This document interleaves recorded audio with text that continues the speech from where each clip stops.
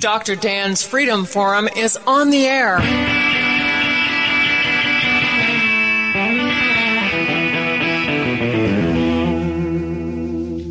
Never send to know for whom the bell tolls. It tolls for thee. Dr. Dan's Freedom Forum is a call to arms for those American patriots who, in the tradition of our founding fathers, will stand up now to defend the Constitution and the liberties that it guarantees to each citizen, to each of us. That is our mission, to explain in a clear and concise manner the direct effect of each issue on the individual, on you personally, not some anonymous being in a distant place, and to define in no uncertain terms the consequences of inaction. Let the battle begin. This is Dr. Dan. I'm sure you've all heard the more things change, the more things remain the same. And that, unfortunately, is part of the human condition. We never seem to learn from the past. Of course, history, you have to study history to even know the past. And in today's world, our young people are not being taught history, or whatever history they're being taught is generally whitewashed or changed to reflect a political agenda or a viewpoint of the progressive collectivist left. So if you don't know history, as you well know, you're going to repeat it over and over again, because it seems that human beings are just immune to understanding that you cannot repeat the same mistakes over and over and over again and expect to have a better result. I think that's apparent in our country today. And so I have a special guest with me who's going to discuss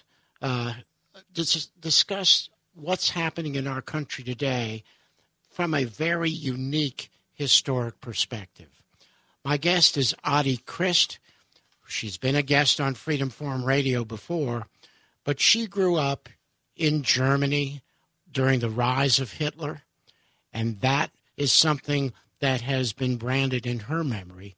And when she remembers her childhood and what she and her fellow countrymen went through in Germany between World War I and World War II, and when she sees the parallels about what's happening in our country today, she has felt that she needs to speak out and educate us. And so it is with a great pleasure and great honor and respect that I welcome again Adi Christ to Freedom Forum Radio. Thank you. It's a pleasure to have you here today, Adi. And let's start talking about, from a historical perspective, what kind of conditions what was going on in Germany between the First and Second World War that led to the rise of the Nazi regime. Well, there's so many, different details that come in Hitler taking over everything, promising everything, and then taking away everything. And he would, promise certain freedoms and then would take them away. And it was very, oppressive. It was very secretive. And people just, had to be really leery about what they said or what they did, because he was just waiting for a chance to jump on him. Well, that's kind of an interesting concept, giving it and taking away. What kind of things did he promise and then take away? Well,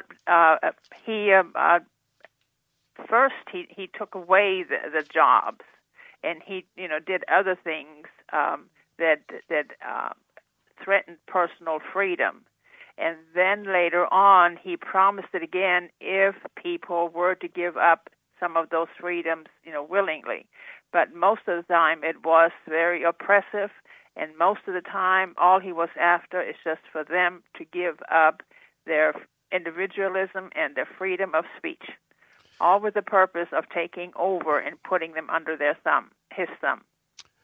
So, taking away freedom of speech That's something we've kind of taken for granted. Freedom of speech we've taken for granted in this country. It's certainly one of the Bill of Rights, the First Amendment to the Constitution. Our founders thought that was really, really critical. How did that play out in Hitler's Germany? Well, you couldn't say anything, and he had snitches in every family, in every block, in every house, and you didn't know if you could say something, or if you did say something, if those people would turn you in, and you would have to suffer the consequences. That kind of happened to my mother. In Germany, when you were finished with just regular elementary school, then the girls would go into somebody's household, or they could, for the lady of the house to teach them how to keep house and how to raise a family and so on. And she, when she was 20, was employed by owner of a large fleet of ships in Hamburg, and she helped hide Jews at that lady's house.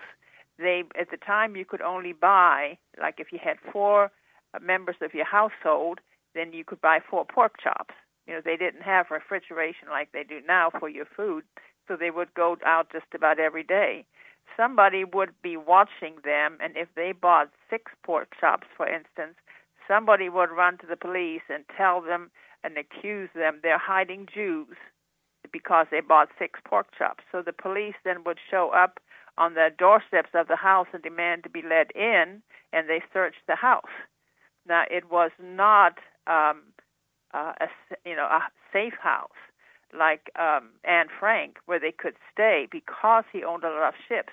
It was just a place for them to be channeled out to Denmark and to Sweden, and so on, who were neutral at the time, and so they didn't find anybody there. Otherwise, I wouldn't be talking with you. So really what you're saying, that was one way of keeping tabs on the population, because if you have to buy food on a daily basis, it's pretty easy for a government to watch over you. And like you said, if you have 4 people and you buy 5 or 6 pork chops, then obviously something's going on because they know you had to use it. How about just plain old speech? How did that work in Germany? Well, my family spoke out at home. They didn't necessarily, speak out in words, but actually I was born 24 days after Hitler invaded Poland.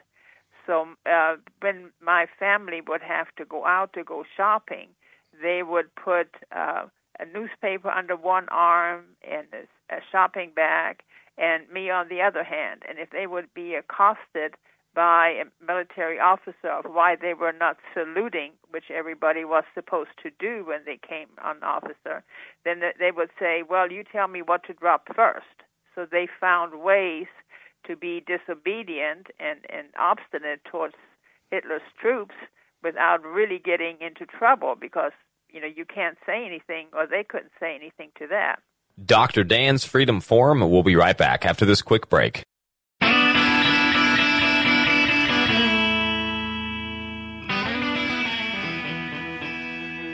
You raised an interesting image in my mind. You know how that we used to have a program that said children say the darndest things? Right. And it must have been an incredible thing for you as a child and for your parents, the parents of a young child.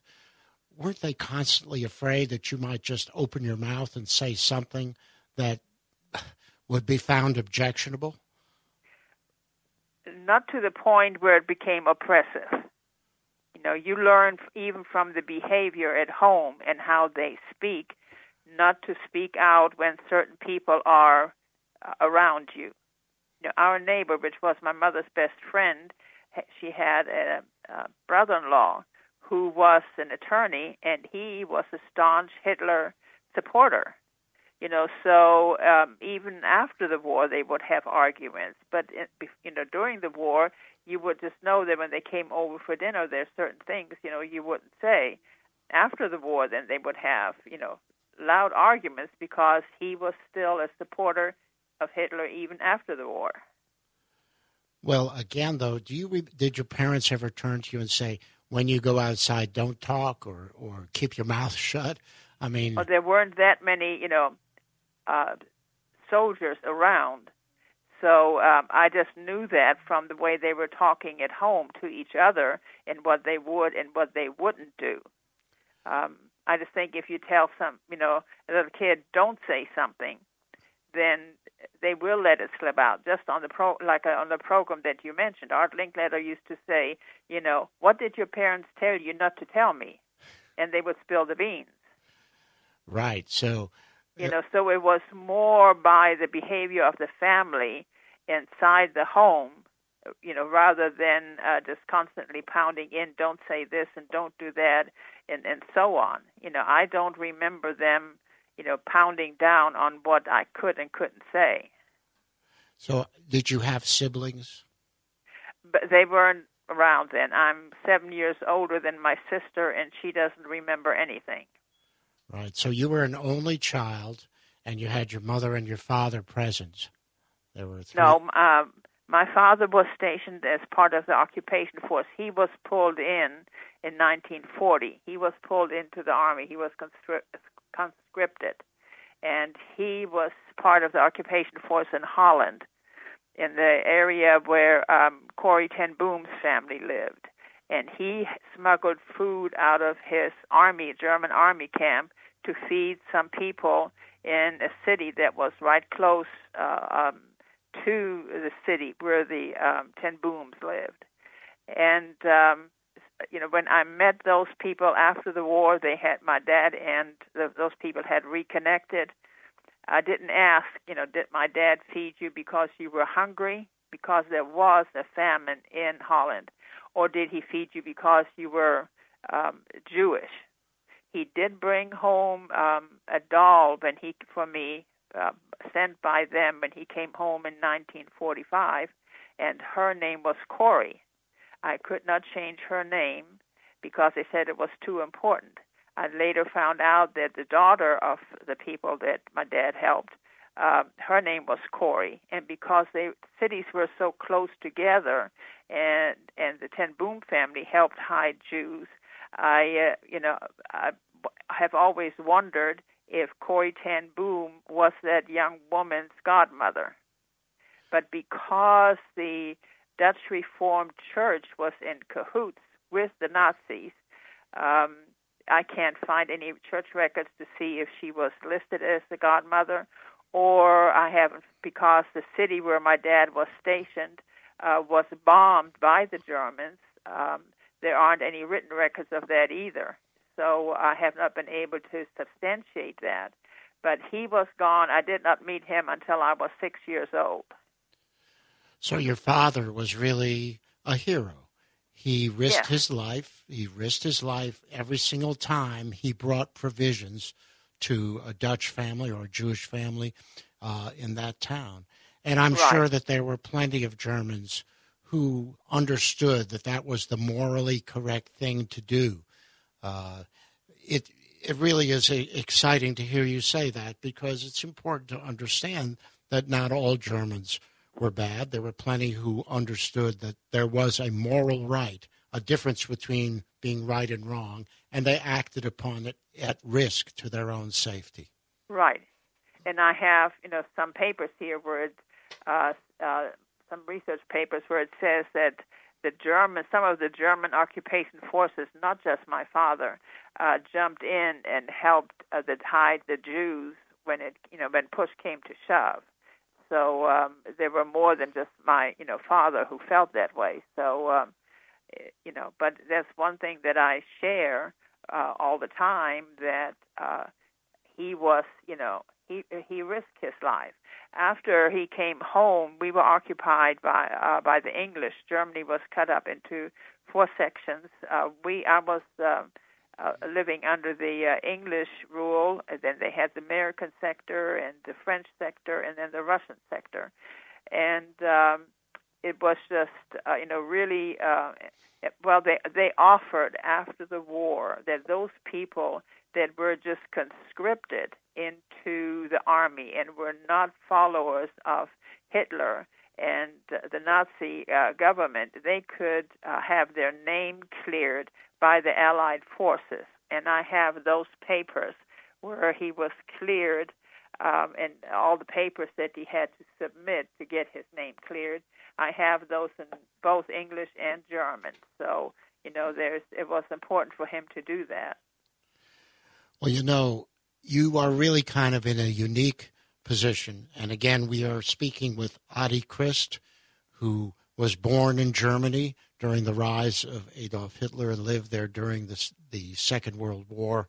She has a unique perspective on what was going on in Germany at that time.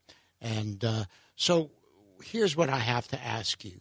If you were to look at what were the conditions in Germany that led to the rise of Adolf Hitler?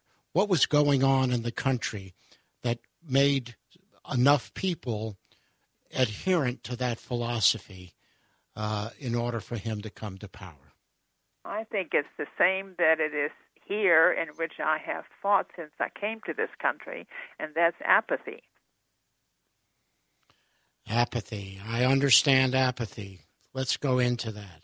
Who was apathetic in Germany? The general public. They had been on a high.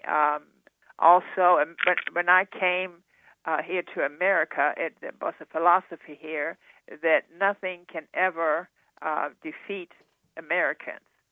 And after the Korean War, President Truman sent out his members of his administration to circulate around the country, America, and tell Americans, drive it home to them, there is nothing that can happen to the Americans. They're invincible.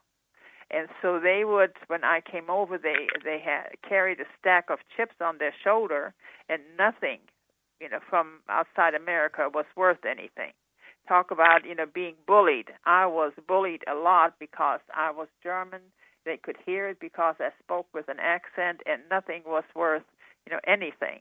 And so when you, put that into a person's mind or a population's mind, plus later on when Madalyn Murray O'Hair was trying to get prayer out of school, from that was before LBJ's separation of church and state, he said from the pulpit, don't worry about one woman getting prayer out of school. It'll just never happen.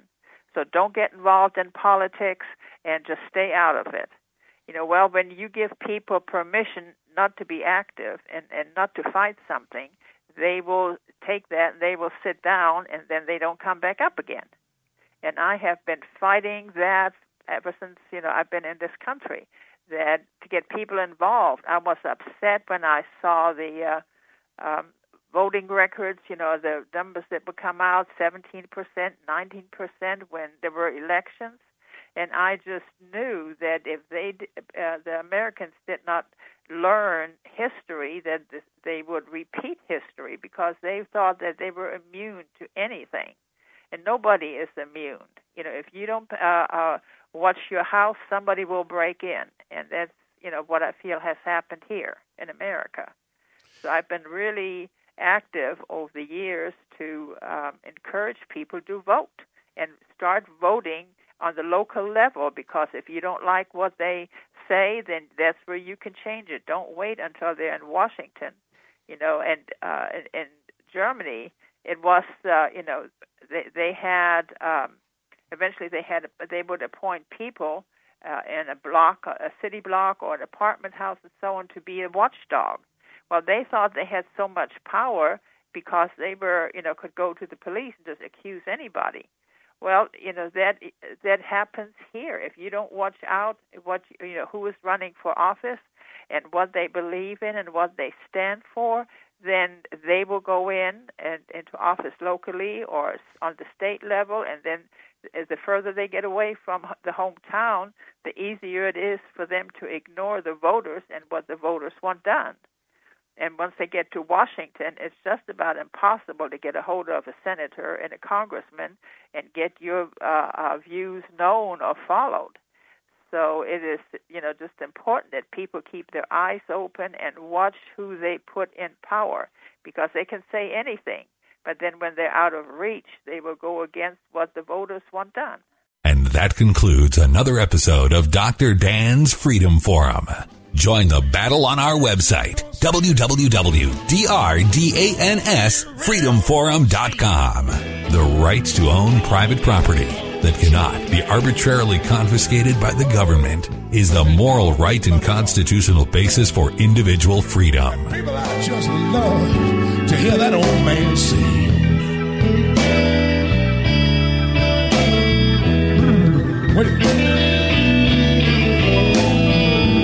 Yeah, when I played the Hoochie Coochie Man, I get joy in everything. Everything gonna be all right this morning.